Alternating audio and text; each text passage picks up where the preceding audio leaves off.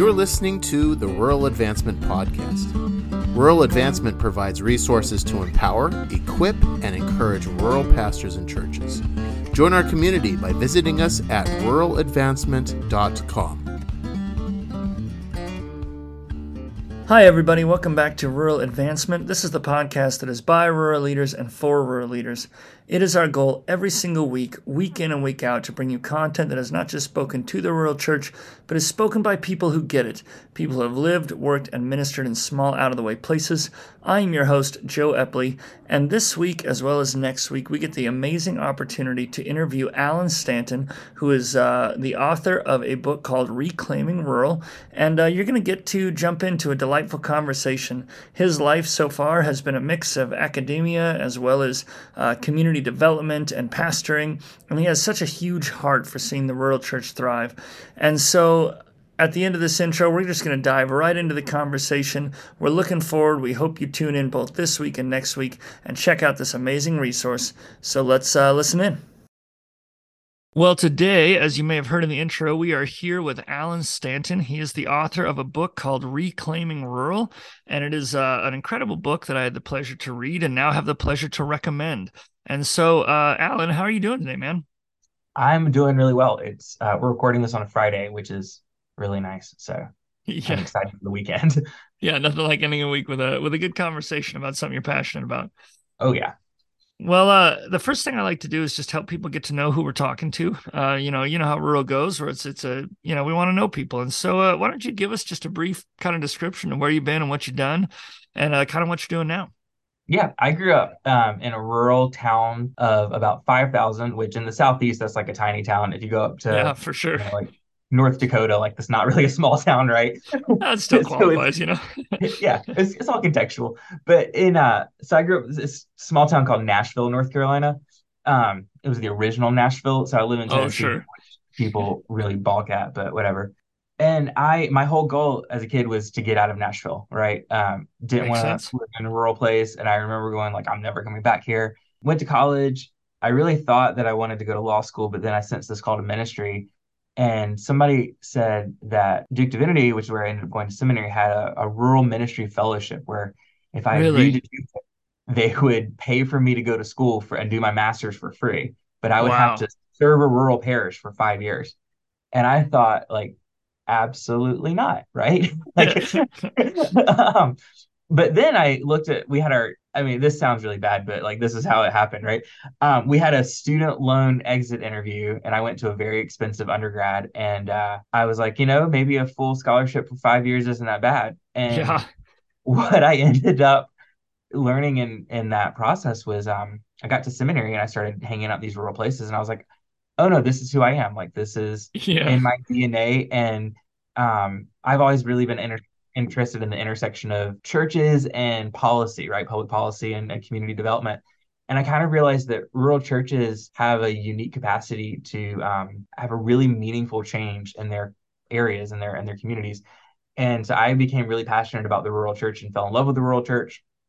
So that kind of became my whole life. I worked for a brief stint at a public policy think tank in Raleigh that was working with rural churches on how to do community engagement. Left there to actually pastor a rural church because I realized consulting rural churches without having ever pastored a rural church was kind of weird. Yeah, that's fair. That's fair. It's a good light bulb moment where you're like, I should probably do this actually. Right. And I loved that. Thought I was going to be there for a long time. And then I got a call one day that there's a small college in Tennessee. They had a center that was working with rural churches, but they wanted to pivot to do rural churches and community development in rural areas. It was a small Methodist school. And so I didn't think I'd get the job, but I thought it'd be a fun interview experience and then got the job. So we moved to Tennessee. My life is a series of those kind of things, right? Like, right. You're like, I didn't mean to end up here, but I ended up here. Yeah. And so then our college was acquired by the University of Tennessee during COVID. So I ended up working in the University of Tennessee system. And I was like, well, is this really what I want to be doing? So I got a phone call one day that the College of Dentistry, of all places, at the University Health Science Center in Memphis had a large grant to work on rural oral health care. And they needed somebody that understood rural communities and community development. And we were kind of in a place where we were like ready for a change. So I ended up in Memphis, of all places. And So I work at the College of Dentistry now, but I'm still ordained at the United Methodist Church, and it kind of ties into my ministry quite. I mean, in my brain at least, it ties in quite well. So I work with all these communities all over Tennessee, and then I also get to teach and work with colleges. I have an appointment at the University of the Ozarks as a fellow in their rural ministry initiative. So I work with rural pastors and rural churches in Arkansas. And then I teach all across really the Southeast, working in churches in North Carolina, and I've worked in Virginia and Georgia and done, webinars and stuff all over. So it's really kind of a fun, unfamiliar life.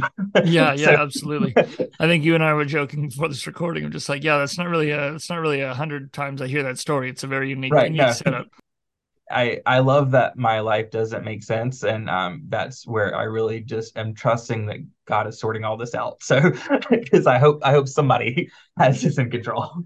Right, right. And honestly, what a unique story. And I love hearing your perspective. And it's kind of cool. I am also like academically minded, and I love when we get those broad sweeps of the church. You get a perspective that's not just, man, I pastored one or two local congregations, but you are working and seeing these good or bad principles of rural play out over and over and over. And so, Oh yeah. and obviously added to your list is you are a published author, which is why we're talking about your book today. And so what I guess I want to do is just, obviously I'm going to recommend, both now and at the end of this interview for everyone to go buy the book because it's awesome. And we'll have a link to it in our show notes. But what I want to do with this interview is just dive into some of the things that stuck out to me, some of the things that I really thought were awesome in the book. And so I think we'll just jump into that if that works for you. Yeah, sounds great. Perfect. Well, let's start out right at the beginning. Good place to start. But in the introduction, you mentioned kind of this frustration you had, and it was probably part of the impetus for the book. But you mentioned that there's people who have written off the rural church, and that kind of is in this internal frustration. I'm sure a lot of our listeners share that. But also, you mentioned that you were frustrated with people who kind of had settled for less within the rural church, because I think we've seen both extremes. But why do you think it's important for pastors to avoid both extremes? And maybe what are those extremes like? Like, what are we trying to avoid here? Yeah. So on the one hand, rural places are full of nuance, right? There's this joke in community development, and it's not really a joke. That if you've seen one rural community, you've seen exactly one rural community, right? Right, right. So, every rural place is just different. And so on the one hand, sometimes we like to flatten those communities. And so we assume they're either places of like just imminent decline and despair and lots of poverty. Like I have a slide deck that I show when I'm working with groups, and I literally just Googled rural America, and Oh, I really? the first three or four images that came up, right? And so like on the one hand is this really idyllic thing of like, I have a picture of a little girl petting a sheep, right? And people are like, oh yeah, rural Sure, places yeah. are full of wonderful virtue and values, and everyone's just like connected with each other and really nice and all that. And that's somewhat true. And then the other extreme is like, oh yeah, rural places are just, it's a picture of it. Like I Googled rural and a picture of a shack came up, right? Oh It's just gosh, like a yes. rural It's the shack. boondocks, it's poverty, it's decline. Yeah. Right. And so, I mean, there are rural places, there's things about rural places that I really love, which is they have a strong social network, like you have strong relationships. Some rural places impoverished and full of decline, but not every community is the same. And when you adopt one of those narratives, you either say the rural church doesn't need me because it's just this place of like love and hope and virtue, and I don't want to mess with that, or the rural church is full of decline and I can't help it. And Mm. there's nothing that's worth happening there. And so either one of those means like we're going to pull out, right? And so what I want pastors and lay people and denominational officials to realize is like these rural churches are full of potential. We wouldn't do that sort of, crass, non-nuanced approach to like an urban or suburban church. We would go in and say like, what's unique about this? And so I want people to go into rural places and to say, what are the particular challenges of this community? What are the particular strengths of this community? And what can this rural community do that no other community could do? And right now, I think in our current society, where we're seeing more people disengaged from the church, and we're seeing the church play a very different role, I think small rural churches are poised to be a really great example of what it means to be a vital, faithful congregation. Wow, yeah, I love that. I like that. I've heard that applied in other places, with people's stories. But yeah, when you've seen one rural church, you've just seen one. What a powerful approach and what a powerful mindset. I would hope that anybody could glean from that. Well, let's keep walking through this. So you talk about how, and this kind of plays off that, but you talk about how you get a lot of pastors who enter their communities with more like broad assumptions instead of knowing their community specifically. And so, even though we touched on a couple of them, let's dive a little deeper. What are some of those broad assumptions a pastor may carry, and how did they start breaking that down? Because there are a lot of pastors who come from rural and stay in pastor in rural, but there's a lot of people who step into rural from the outside, and often there's a high wall of misunderstanding. And so, Yeah. what are some of those pictures that we have to then break down, and where should we be arriving to?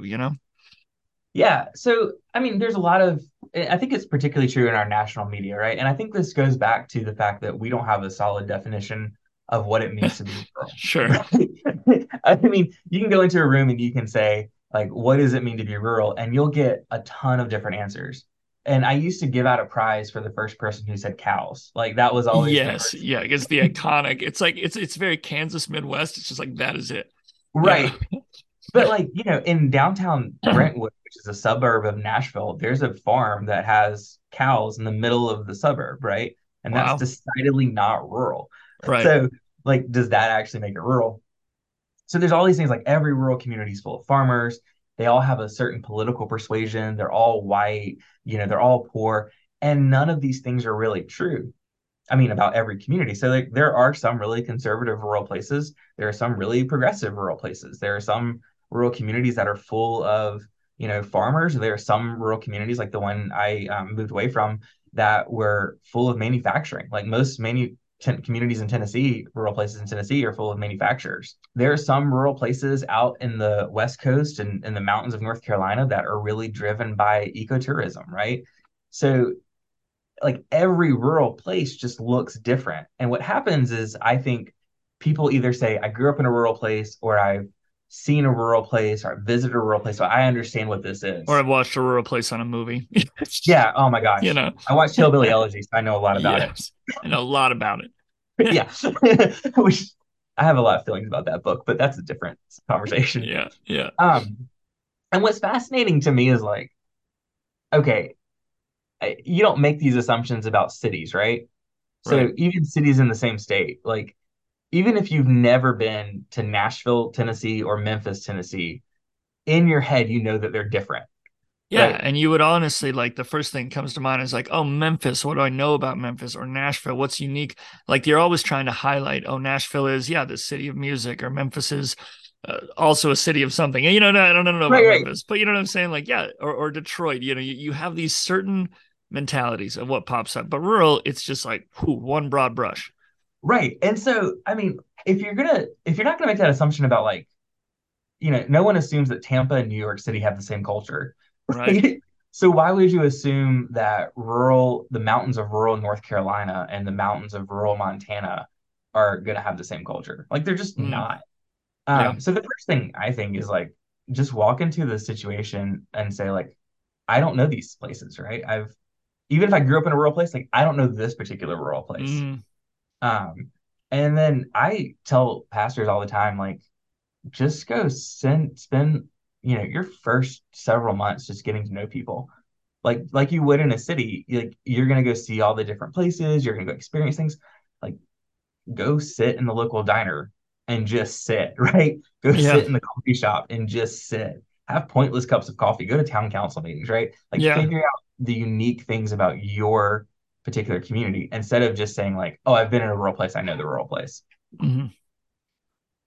Yeah, and I think that's really powerful for both aspects because again, if I'm an outsider, then I have my own unique problems of perception to overcome. I mean, that was Yeah, my story is I came from the largest place in Montana to one of the smallest, and Montana is still rural no matter where you go, but it was a culture shock and I yeah, had to go, man, how can I overcome this perception of rural, but also you're right. If you grew up in Midwest rural and you go to coastal rural, or if you grew up in southern rural and you go to northern rural, it is different, and you might have your own set of barriers just from saying, "Well, I've been here before. I know what to expect." right. And like, in my denomination, we're appointed to congregations. And Oh, so what sure, yeah, happens a lot of times is and I see this in a lot of congregations, right? Especially if you're younger and you're starting out in parish ministry, you might end up in a rural small church. Oh, really? It is denominationally ingrained as like the stepping stone community. Right. And you might not have ever lived in that place. Yeah, And so that's fair. you come in and you're like, I know these people, right? And so one of the things that I see a lot is pastors who grew up in an urban or suburban area, went to school in an urban or suburban area, went to seminary in an urban or suburban area, then they wind up in a rural church, and it immediately becomes like this me versus them mentality. Sure. And it's part of that is because like they're just bringing in all these assumptions about the community that may or may not be true, but they're not taking the time to figure that Mm, out, right? They're just saying like this is what rural is. And I remember a dude spent all this time in a place in Florida that was like predominantly fishing and manufacturing, right? sure. And he had all these like agriculture metaphors, and people were like, that doesn't make sense here. Yeah, yeah, yeah, yeah. You Like, just like you were so close, but really not at all. You yeah. tried. Gosh, that's so good. Well, no, that's a really great perspective, and I really love. I hope we can all kind of glean wherever our barriers come from. So another thing I want to talk about is often as pastors, another thing that we encounter in the rural church is we come at it with a false sense of metrics of success or failure. You mentioned using relationships as a metric in small membership churches. One, I would love to know what you mean by that, because obviously I got to read the book, but if someone hasn't, but even like I was really excited and kind of refreshed to read your conversation where like likability is like uniquely affected in like a rural context, like even sometimes versus your own skill set, like likability still somehow becomes this metric. And so walk us through both of those, like when we talk about relationships as a metric or likability versus kind of the skills you have, how do these things play out in how a rural church responds to their pastor and how a pastor should, again, be measuring their win? Yeah. So first, I'm gonna say something that will get me in trouble, I'm sure, and that is participation by itself is just a terrible metric, right? Like Oh, it, sure. yeah, it doesn't measure anything. Like there's a reason when you go to school you have to take a test, right? You like participation is 10% of your grade, but like the assignments are 40% of your grade, right? Sure, sure. Yeah. So, but we like to measure in the church average worship attendance, and we're like, this Yes, is yeah, probably our most common metric is how many people showed up. yeah. So, let's reframe it, make that 10% of our grade. So, yeah, in small churches, one, if average worship attendance is the thing that you're trying to measure, you're not actually going to figure out, anything about meaningful about the congregation. So you're not looking at like, are they learning anything? Are they applying anything? Are they growing in their faith? Are they not growing in their faith? So that's one side. It was like, let's get past this. But then the other side of it is remembering that small rural churches just function differently than large urban churches, and they're relational in nature. Like the pastor sits at the core of the congregation instead of sitting at the top of it, right? Where you have like this hierarchy. The pastor sits at the core and is just connected to everyone else. And Mm, so almost everything that you accomplish as a pastor in a small rural church is going to be because of the relationships that you build. And that can take a lot of different approaches. So like I remember in my early like SPRC evaluations, there was this question of like, did we like him, right? Like you were talking about the likability. yeah, yeah, yeah. And that was almost the only thing that people cared about was like, do I like them and do they like me? And that's good to a point because it means like I have built trust with them. Right, right. um, but then you have to figure out like, what do I do with that likability, right? Because they're not actually caring about my skill set. Like they don't really care if I know how to balance a budget. Like they'll compensate for that. What they want to know is that I'm invested in the community. And once they know that, then I can start using these relationships and not like in a utilitarian, No, no, no, my not you. Yeah, people are the end. They're not the means to the end. But again, it's almost like you've gotten deposits. Like, how are you going to cash in on those yeah, relationships to move things forward? Yeah, yeah. And so like almost every major decision in a rural church is made in a parking lot, over coffee, or at dinner, right? Like yeah, it's yeah, yeah, yeah. That's for sure. so you can have the meeting all you want, but where decisions really got made for me when I was a pastor and like still in the rural churches I go to now is like it's over dinner at somebody's house or over Sunday lunch, right? So those are the ways that I want to bring about change. And the only way you can do that is if people know that you are invested in their lives. It's not going to happen because you came up with a great strategic plan. And it's certainly not going to happen because you increase average worship attendance. It's only really Sure. going to happen because people like you and care about you. Yeah, and what a challenge. I mean, I love when you said, "Hey, we got to move this to 10% of our grade." Like, great to see who's coming on Sunday. It's probably healthy to at least be aware of. But I am just floored by, how central that really does become because again, there's so many good skills that can be overshadowed by a lack of relationship. Like, I Oh mean, you yeah. can be an incredible vision caster, you can have incredible strategic planning, you can be an incredible preacher. I mean, there's just so many good skills you may have, but if you don't have the relational credibility, it almost like doesn't matter as much. It almost just ceases to be, like cool, you're very talented, but Yeah. you're just not connecting, you're not hitting. So my grandma told a story about the church that my mom grew up in, right? And I was asking her one day, I'm like, hey, why did you end up going to this new church? Like, why did you end up going to Nashville Baptist instead of like the Free Will like Baptist church Sure, you grew yeah. up? And her answer was, your grandfather, the pastor, was a really good preacher, but after church, he would just walk out the back door and not shake people's hands, Ooh, right? Like that was the whole reason I think my for heart not. actually stopped a little bit. I was like, oh my gosh, Yeah, sounds I terrible. mean, and this is like, the 1960s, but like it just matters. Yeah. You can have all these questions about like should that matter or not, like but like Sure, it yeah, matters. yeah. Is this right or wrong? But it does, yeah. Yeah. Because what that pastor was saying to them is like, I don't care about you, right? Hmm. I'm not part of your community. So Wow. Well, let's focus on this one was actually one of my favorite questions to ask because I love when someone has that hot take where I'm like, whoa, chill out. But most pastors are told as a rule, they say, hey, focus on young families, and this is a good measure of growth and vitality. I mean, I even used it recently when someone said, well, what's the church in Baker like? I said, well, good news is a lot of people are having babies, so I think our church is in a healthy place. Like it's part of how we measure that, like, our church is growing because there are young families, young kids, they're the future of the church. And obviously, no one's going to really argue that that's generally like a good thing, to look yeah, at. But are there any contexts where telling a pastor to say, hey, focus, a lot of your energy on young family is bad, or maybe not bad, but even like worse advice or ill-fitting advice? And what should pastors do instead?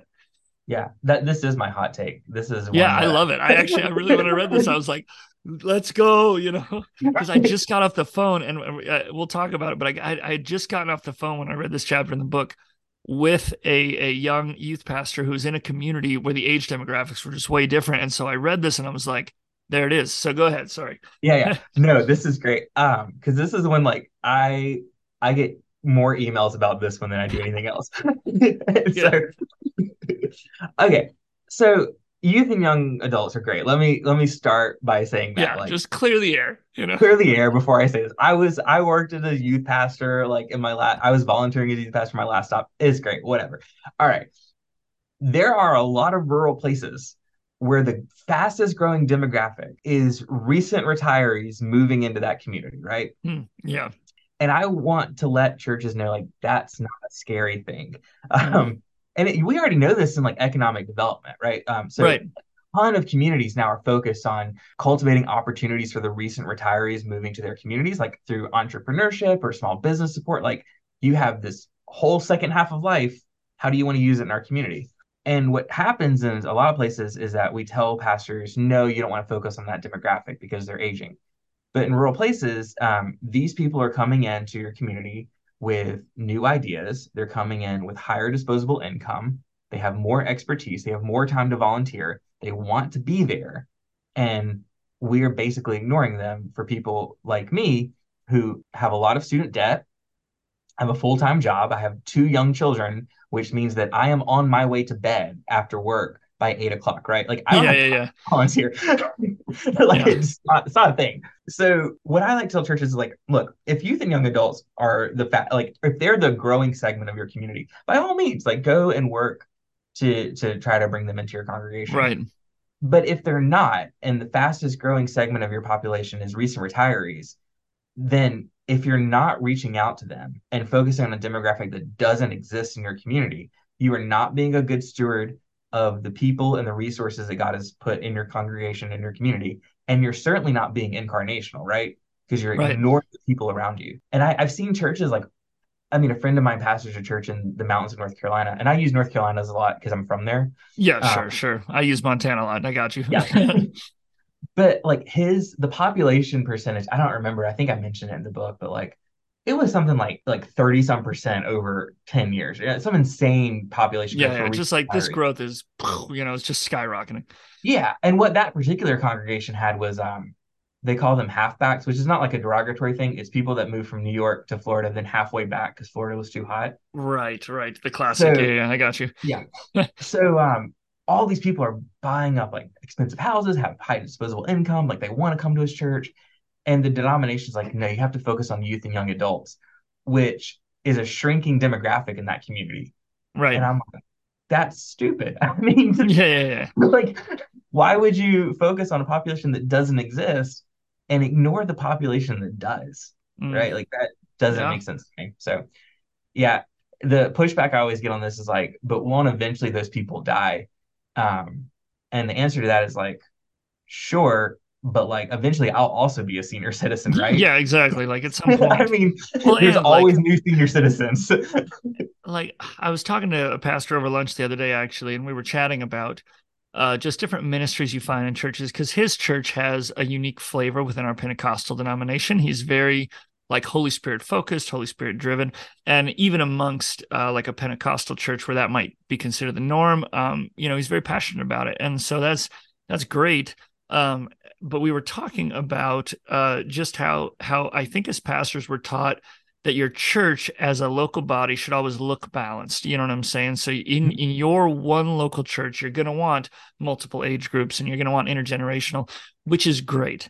But if we consider the body of Christ by definition as maybe the community-wide church or even the statewide or even global church, Yeah, then we start to recognize that like if you have a church that is stewarding ministry to 55 plus or 40 plus or whatever, then you are just as valuable in your almost over focus on that demographic if that means you're reaching the world around you well, because someone else is going to be reaching youth and young adults yeah. probably. That's, I mean, I ran the only youth group in town, but we didn't have, but there was a kids program that was really taken off at the Baptist church. It didn't matter, that we didn't have the best of both, and so I just echo what you said there. I think it's really powerful.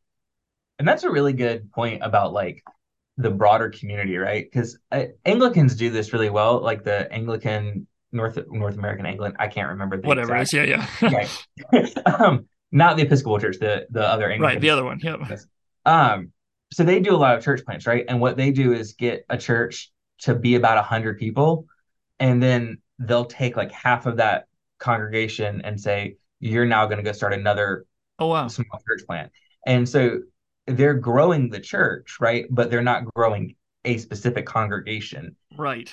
And I think like that's a really good mindset for us to keep in mind. Like we're not about the business of like a particular congregation. We're about the kingdom. We're about like Right. the whole church. So, if my church is really focused on this segment, like you were talking about, like that's a great and beautiful thing. Like let's keep it Right. up. Yeah. I love that. Well, I hope that you have enjoyed the first part of this conversation with Alan Stanton. As we know, he is the author of Reclaiming Rural. The info to actually buy the book at a discounted price is in the show notes, as well as links to his email and the book itself. And so we hope you check those out. But most importantly, we hope you come back next week to see the second half of this interview. It's just chock full of great information.